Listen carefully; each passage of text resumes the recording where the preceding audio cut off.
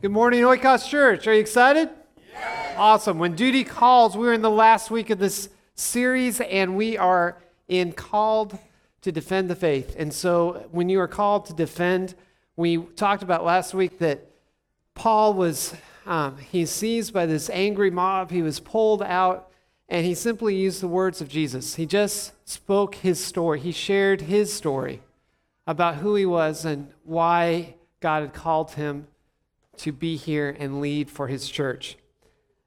During that time, this Roman, really the military leader of the city, but kind of a Roman governor, was the one that rescued him.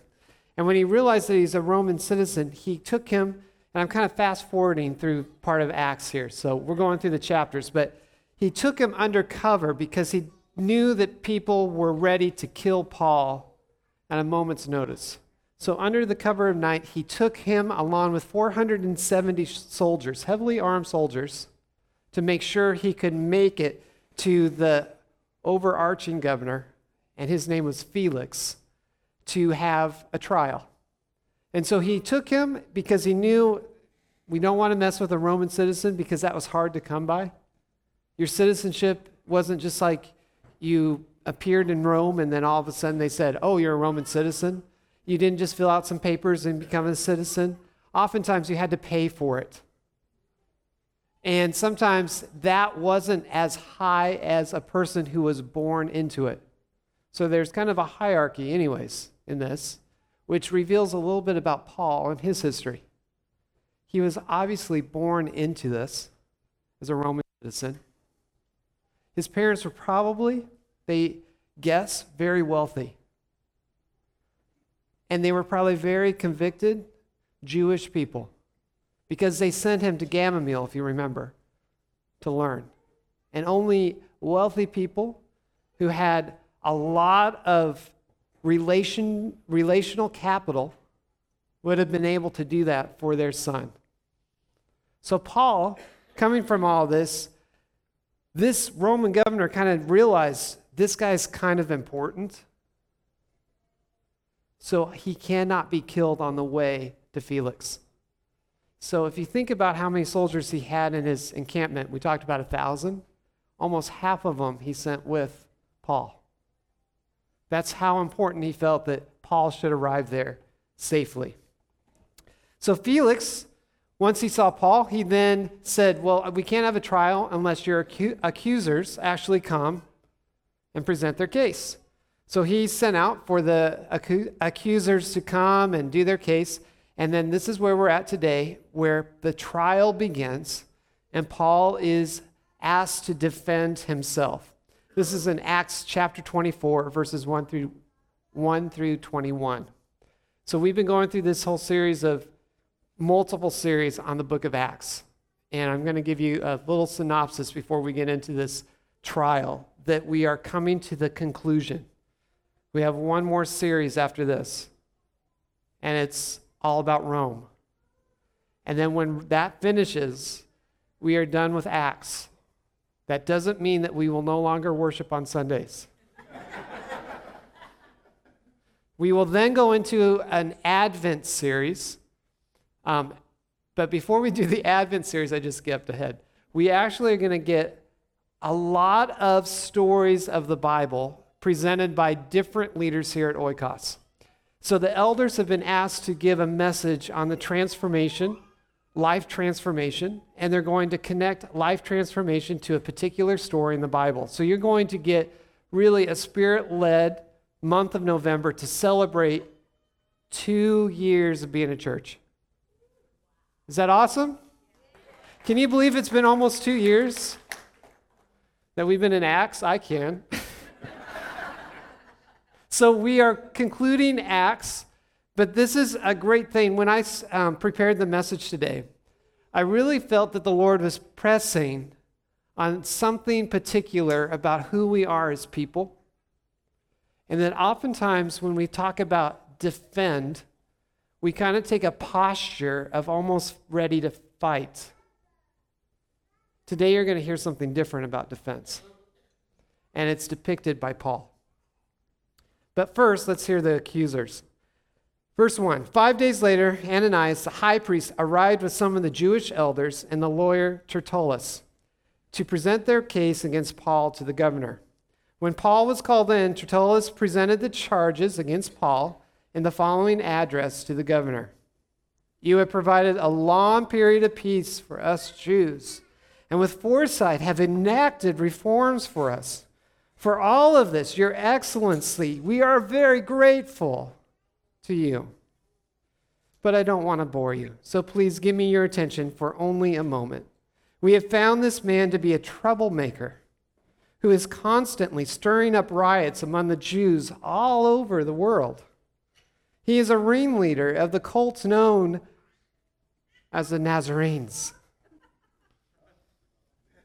Furthermore, he was trying to desecrate the temple when we arrested him. You can find out the truth of our accusations by examining him yourself. Then the other Jews chimed in, declaring that everything Tertullus said was true.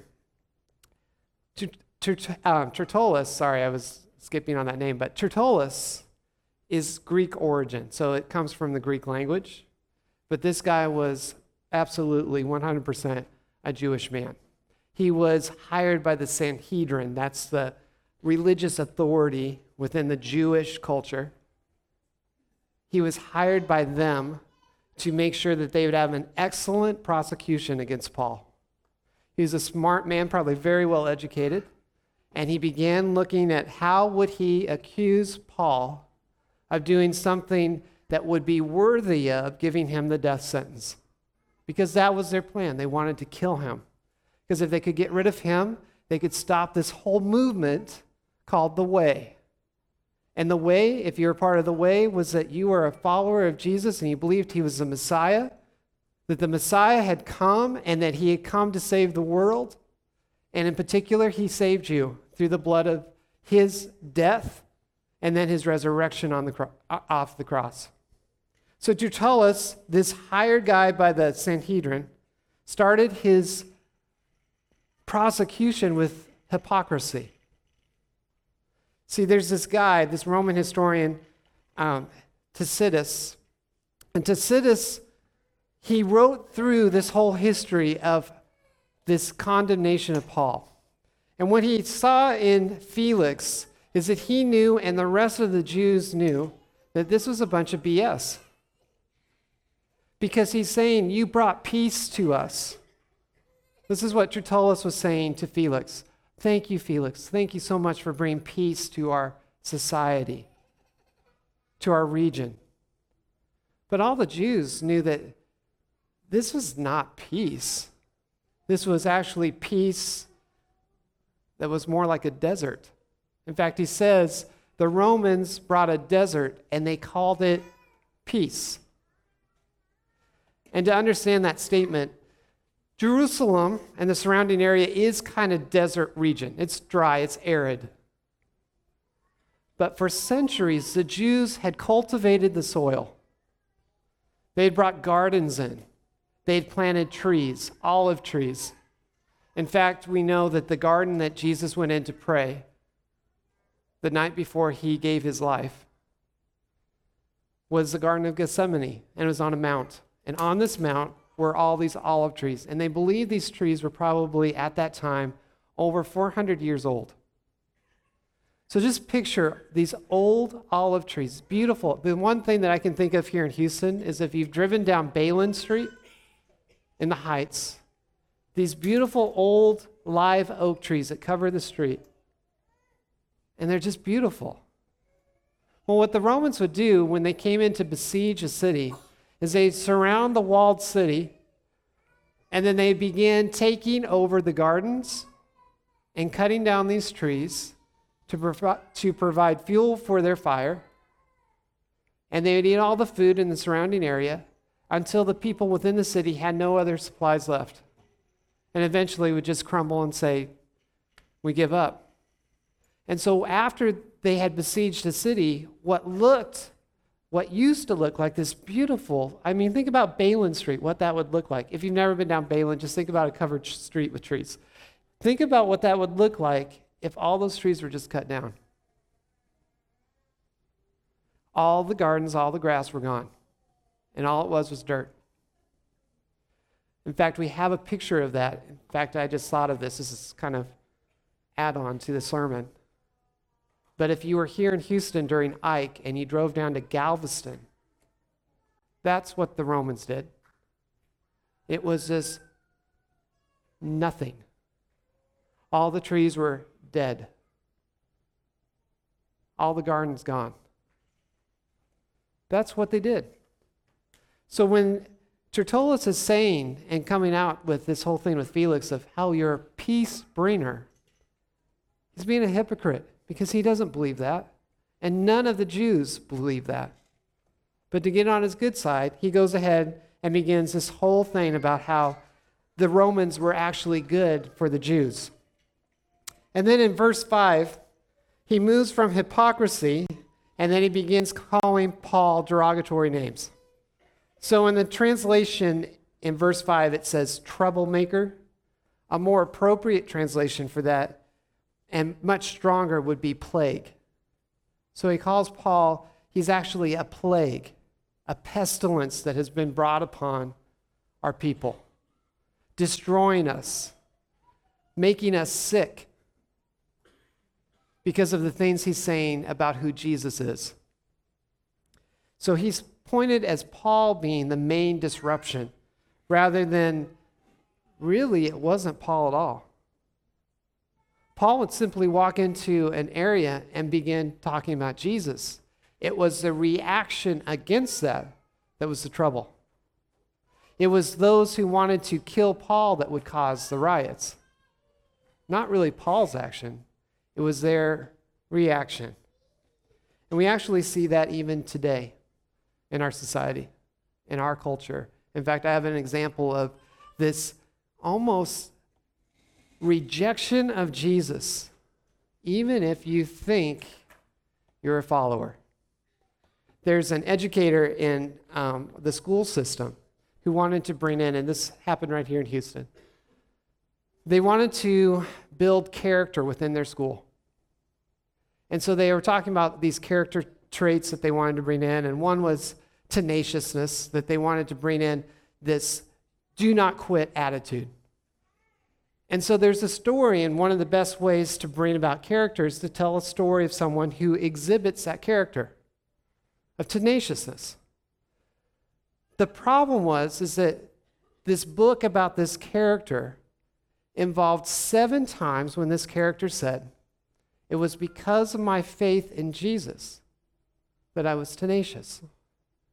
It was because I prayed to the Lord that I was able to be courageous enough to be tenacious. These 7 times in this entire story then prompted another educator within the school to say, we can't do this book. Now, in the same school, they do a process where they do a meditative moment.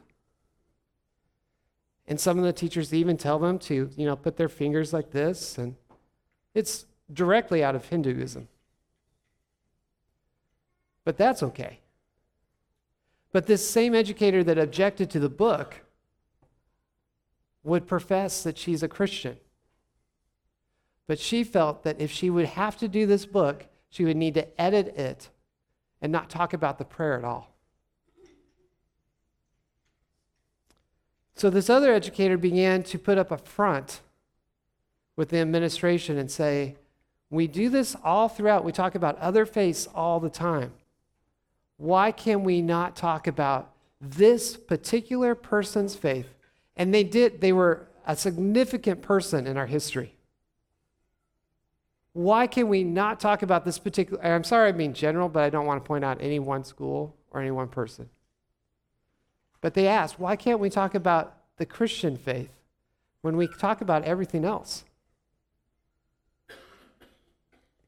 It finally came down to the school decided, because the one person stood their ground and defended that prayer is okay to talk about when you're talking about the character of tenaciousness, of having tenacity, of moving forward and not quitting.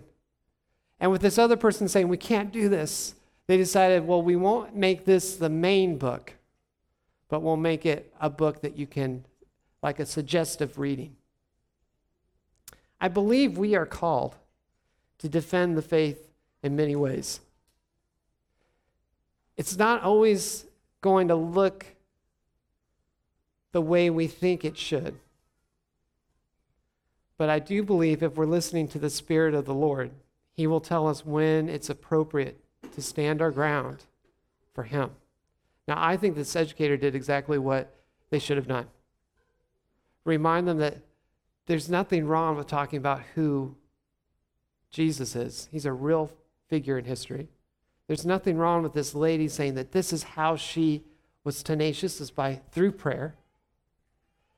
You're not asking the kids, now we're all going to pray. You're just simply saying for one particular person in this time and place, this is what brought about the character of tenaciousness. I wonder what kind of things are happening in your individual lives where maybe the Lord has asked you to stand your ground.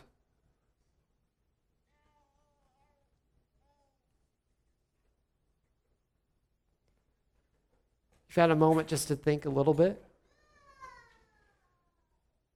And now just put upon that, not only where is He calling you to stand your ground, where have you abdicated and decided not to? We're going to get into that because I'm sure you've got a lot of things going on in your mind like, boy, is He telling us that we should be radical in some areas? Yes and no. And we're going to see that Paul actually shows us how to be radical without being mean. Verse 6. Tertullus continues not only with the hypocrisy and the name calling, but he also continues then with just outright lying. So if you remember from last week, their big objection against Paul was that he tried to bring a Gentile into the inner court of the temple. That he not only tried, but he did. Now, his language, Tertullus' language about Paul changes to he even tried.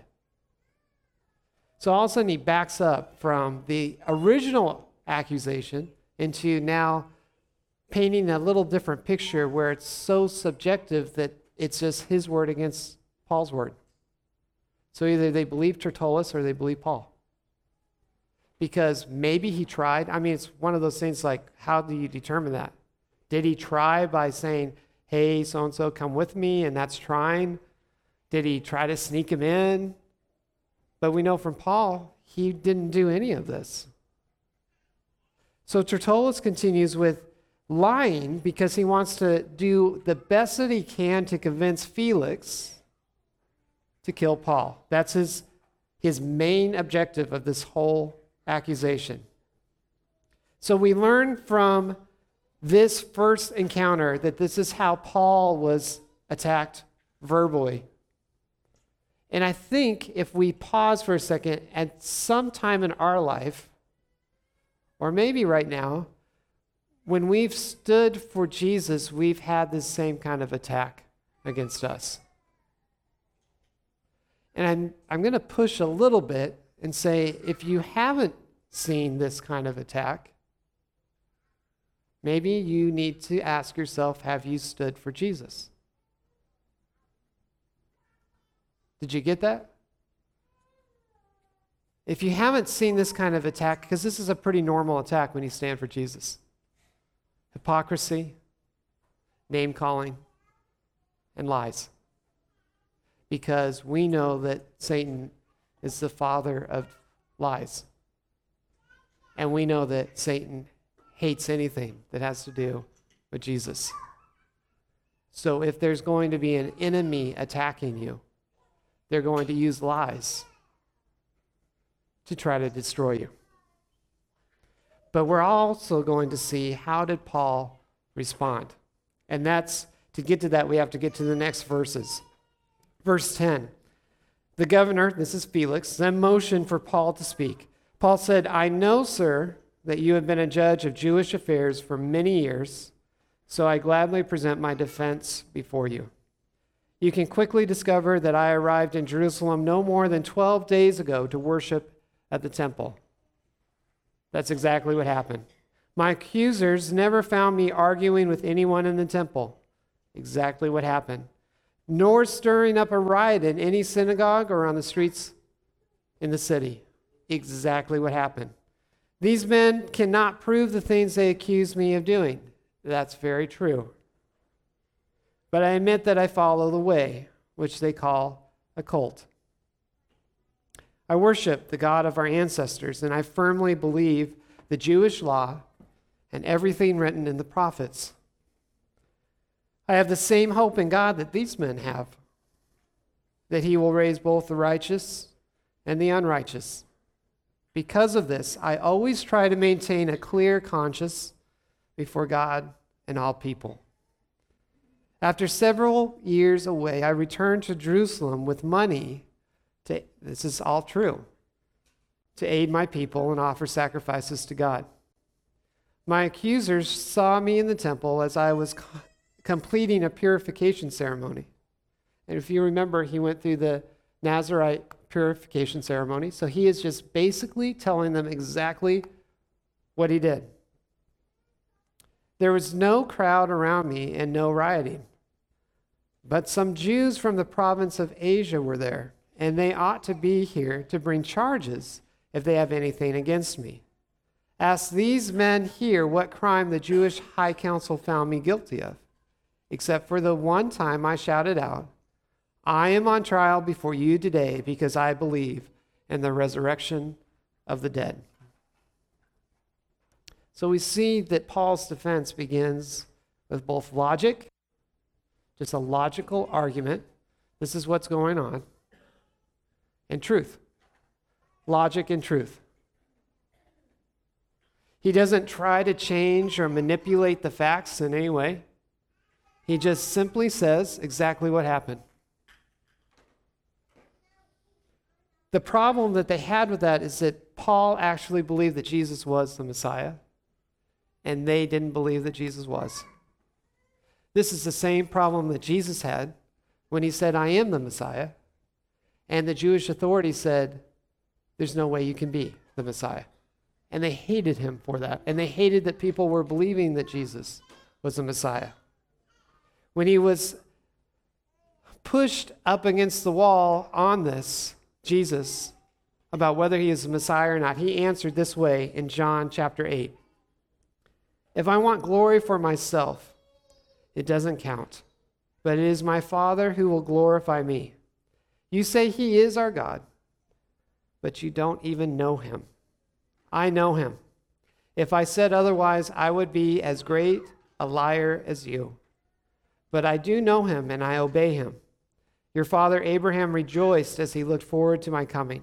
He saw it and was glad. The problem for the Jewish authority is that they had great power, and they were receiving great wealth because they were in that position of power. And in the moment that Jesus brought about his messiahship was a threat, a direct threat to how they would continue in their position of authority. It was a direct threat to their yearly salary.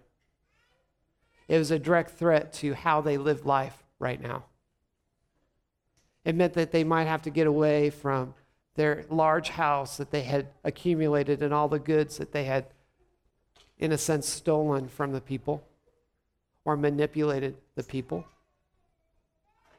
It meant they had to come true with, if this is who Jesus is and this is what he's saying, then the way we are currently living doesn't make sense anymore. It meant huge change for them, and they just did not want that. And so they rejected Jesus as the Messiah, even though they knew the signs of the prophets pointed to him.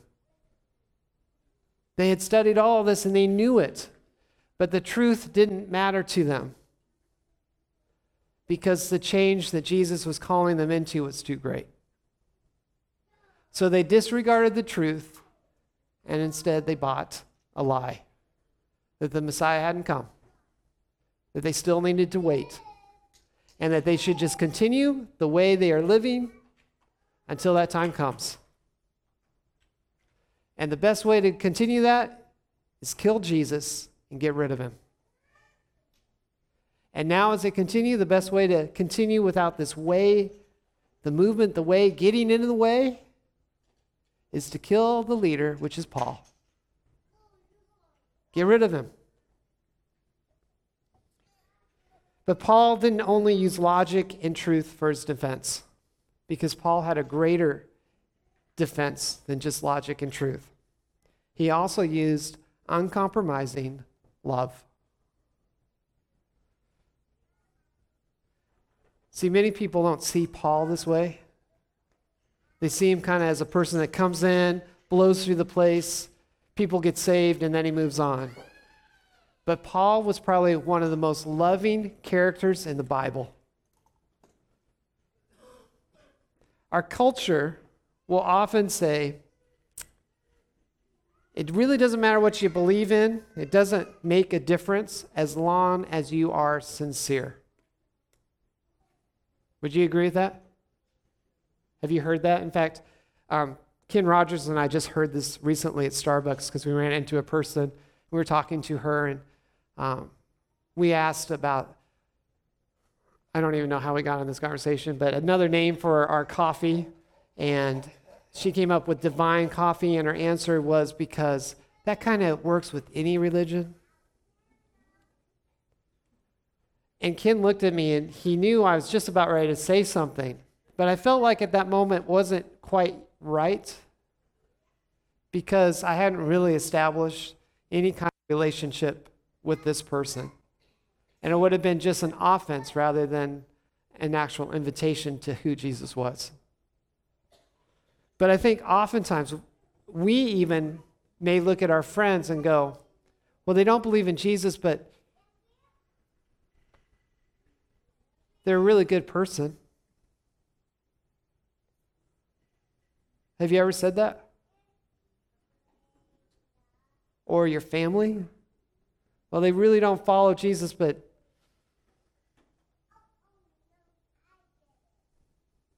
it's all good.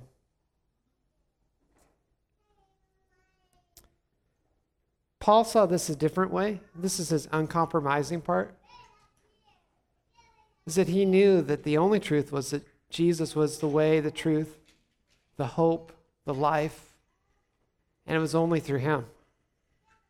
He knew that if he didn't believe in Jesus, there were eternal consequences.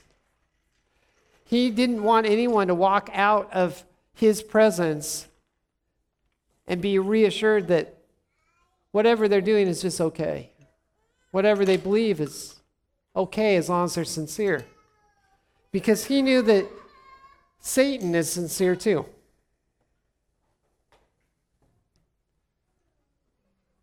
He sincerely hates Jesus. He sincerely hates anyone that would follow Jesus. He sincerely hates that truth would be brought out about Jesus. And so Paul uncompromisingly loved people by making sure that they heard the truth about Jesus, regardless of the consequences that would come their way or his way. Our culture needs to be reminded of this as well. And I think it's sometimes the Lord puts upon our hearts that he's asking us to be a little bit of a troublemaker or a plague to those who reject Jesus. Not to those people directly, but to the culture around us. We cannot just continue on just ignoring and just saying everything's okay. Let's just be, I think the word often is tolerant. But what it actually means is not tolerant. It means tell everyone what they believe is good, as long as they're sincere. There's this professor that made an acrostic of the name Paul. So he took the letters P-A-U-L, and he described the character of Paul through these 4 letters. The first one, P, stands for polluted. Paul was the first one to know, to preach, that he was the chief among sinners. There was nothing good in him apart from Jesus. He only was good because he had been saved by the blood of Christ. A was for apostle. He knew he is chosen to lead, to start new things, to go to new places and make sure that more people would hear about Jesus. U was for uncompromising. And I've just spoke about that no matter where he was, whether he was sick, where he's beaten up, whether he was just woken up because he had been totally bruised and beaten by the public, he never missed an opportunity to talk about Jesus and to tell his story of how he was transformed by his encounter with Jesus. He wasn't afraid. He wasn't seeking approval other places. All he did was continue to say, I'm on a mission, and my mission is tell people about who Jesus is and what he has done for us. He didn't let anything else get in the way. He didn't let his tent making, which he was profitable, he didn't let that get in the way. He leveraged that to stay on mission. He didn't let friendships get in the way. He leveraged those for the gospel. He was always on mission, uncompromisingly. The gospel always came before other things. And the last was loving. His love wasn't weak. It wasn't just about someone receiving a good feeling from him. His love was honest and true because it tore him apart to see people miss the story of Jesus. It tore him apart to see his fellow Jewish brothers and sisters miss the Messiah. And so even though they were his enemies, he was willing to stand before them with shouts, with them calling him a liar, with the abuse, physical, emotional, and spiritual abuse that he got from his own family, the Jewish people. He would still tell them, I love you, and I want you to hear the message of Jesus.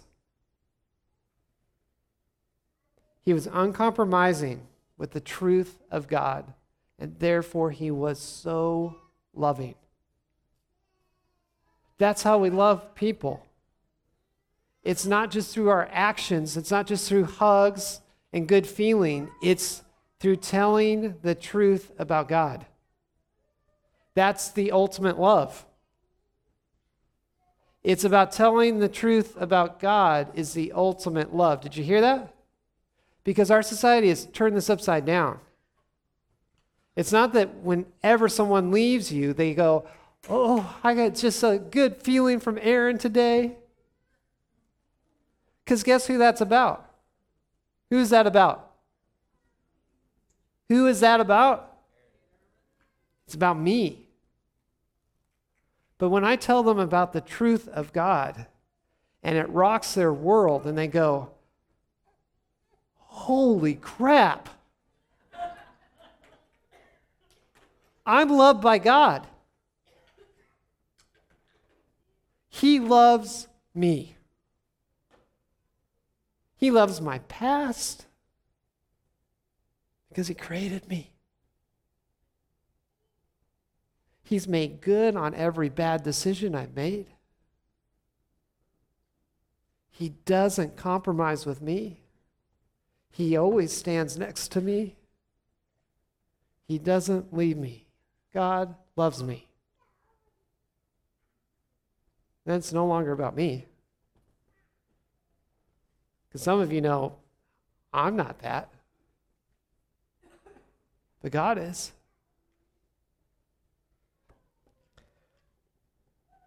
Paul loved the people even when they hated him the most. I can learn something about that. Can you? In the moment that people hate you the most, are you able to love them with the truth of God?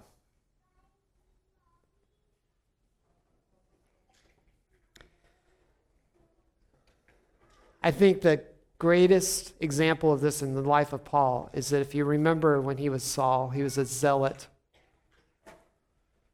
And he was a zealot because he fully believed that those who were following Jesus were just messing up who God was. And so he thought the best way to clean things up was to just kill people and throw them in jail. Anybody that followed Jesus, just get rid of them. And he pushed his whole life into this. He didn't stop. He just kept pushing forward, putting more people in jail, killing more people, separating families, whatever it took, so that this whole thing, the way, could be exterminated. That was his character. But in a moment of experiencing Jesus on his way to Damascus, he gets fully convinced that Jesus is the Messiah. Now, if he wasn't changed from the inside out, you would expect that he would do the same thing, but now it's about Jesus. So anyone who doesn't believe in Jesus, you just kill him, you throw him in jail.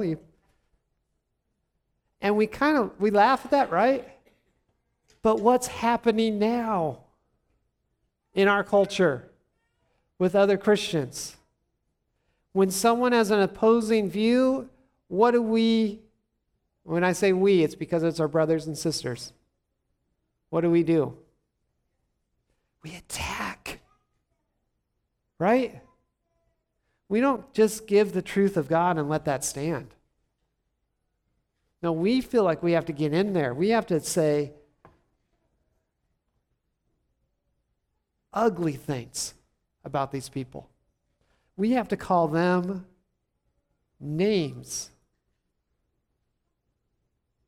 We have to think of ways to get rid of them. Am I off board here? Am I right? And what does that make us? We've just stepped into the same accusers that stood before Paul and were hypocrites, liars, and name callers. We cannot be that. Paul was not that. He did not defend that way.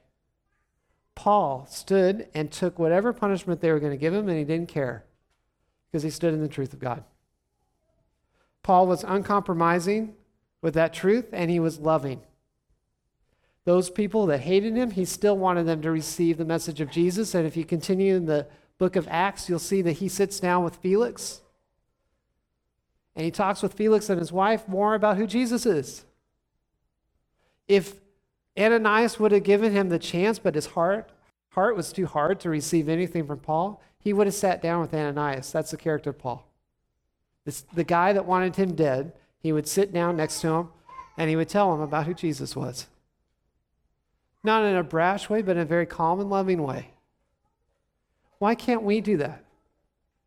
This is what I want us to learn from defending the faith. It's not about name calling. It's not about trying to say what's wrong with the people who don't have the truth. It's simply giving God's truth. This is what he says. And walking alongside of them, loving them, until maybe that truth begins to ring in their own ears. We can't change people. God does. What he asks us to do is to be his truth bringers. We simply bring his word, his truth, his character to whatever situation we find ourselves in. That's what that educator did in the school this last week, is they brought their character after the character of God and stood there and said, we cannot deny that there are people who believe in Jesus, just so that everyone feels good about this. We cannot stop saying we can't compromise on who we are just because a few people may be uncomfortable. So what does this mean? Direct application for you, because I think that's important, because sometimes when we talk about Paul, you go, oh, well, he's an apostle, and I'm a business owner, so that doesn't apply to me. Oh, this is directly applicable to you. This means, where is God asking you to step in and represent his kingdom in your workplace and bringing truth? In your families. You may say, I have a messed up family. Anybody messed up family? Raise your hand. You should all raise your hand, because you know we all have messed up families. Talk to me for longer than 10 minutes and ask me a few more questions about my family, and you'll soon realize I've got a really messed up family as well. I'm messed up.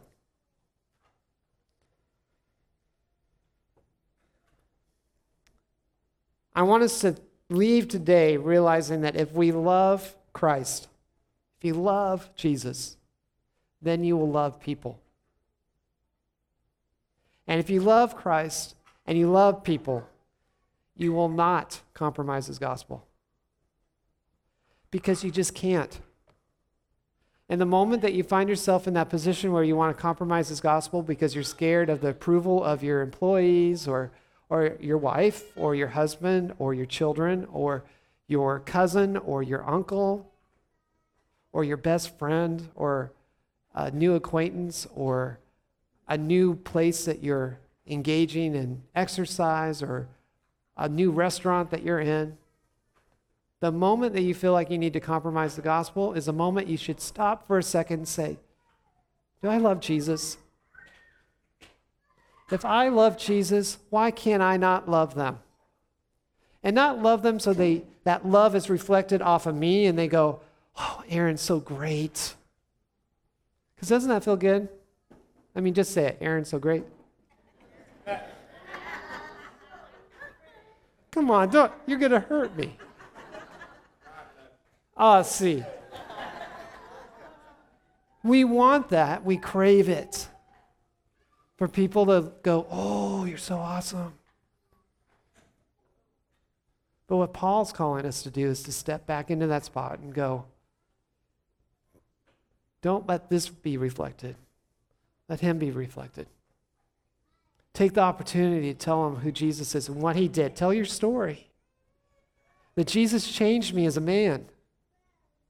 And he started as a little baby, but as I grew up and I was in his word, even through Sunday school and all the things that I did and VBS, it wasn't those actions that changed me. It was the people that the Lord sent into my life that changed me. There's a guy, Michael Hayes, who brought me into the devotion of looking at God's word apart from Sunday morning. Listening to his voice and praying apart from Sunday morning. It's people like Paul Brink who showed me that that's awesome, reading God's word and praying, but don't keep it to yourself. Walk into a stranger's home and represent Jesus. Bring God's word to them because that's how you love them. Recognize that the person that no one is talking to, that get an image of the cafeteria lunchroom at a school where the one kid is sitting by themselves and they smell because they forgot their deodorant and no one wants to be next to them. That you go sit down next to the smelly kid, the unpopular kid, and you love them. And you continue that same action as an adult. You look for the person that's been disenfranchised and you walk alongside them and you remind them that they are significant in the kingdom of God. You do this with your family. That weird uncle, you walk alongside of him and you remind him of the truth of God, that he is a son of God. You do this with your kid that has hurt your heart so bad that you don't want them in your house anymore. And you go to them and you say, you're welcome into the kingdom of God. Jesus has given you an invitation to be with him today. So for any of you that are sitting here today and you are in that edge of feeling pushed out, the invitation is for you today. And there's a direct invitation. I would love for you to come to Sylvia Nelson's house at 5 o'clock. And please put other things aside. If you're feeling a little bit off, a little bit disenfranchised, a little bit weak in your faith, experience Jesus today. Outside of this place, in a home, with a family who wants to love you. Let's pray. Heavenly Father, we thank you that you've given us this time to talk about what it looks like to defend the faith, that it does mean that we take a risk. So we pray for the courage and the confidence to take that risk. Lord, we also know that it also takes a lot of love, and we are not love. We are the opposite of love. But because you loved us first, we have love. So may we go to you to give love. Help us not to make love about ourselves, but make it about you. We barely understand it. In fact, we won't understand it until we come face to face with you. But Lord, give us a glimpse of your love each day. And when we forget, Lord, remind us that you loved us first, that you sent your Son to die for us, that he had great love for us. And we can just share just a small piece of that with others. Lord, I pray that you would pour your Spirit into the hearts of the people here today. Let us not walk out of this place as the same person. Let us not walk out of this place with the same fear. Let us not walk out of this place ready to return to the same old sin. Let us walk out of this place, Lord, renewed with your Spirit, being led by your Spirit, being reassured of your promises that you are with us. Amen.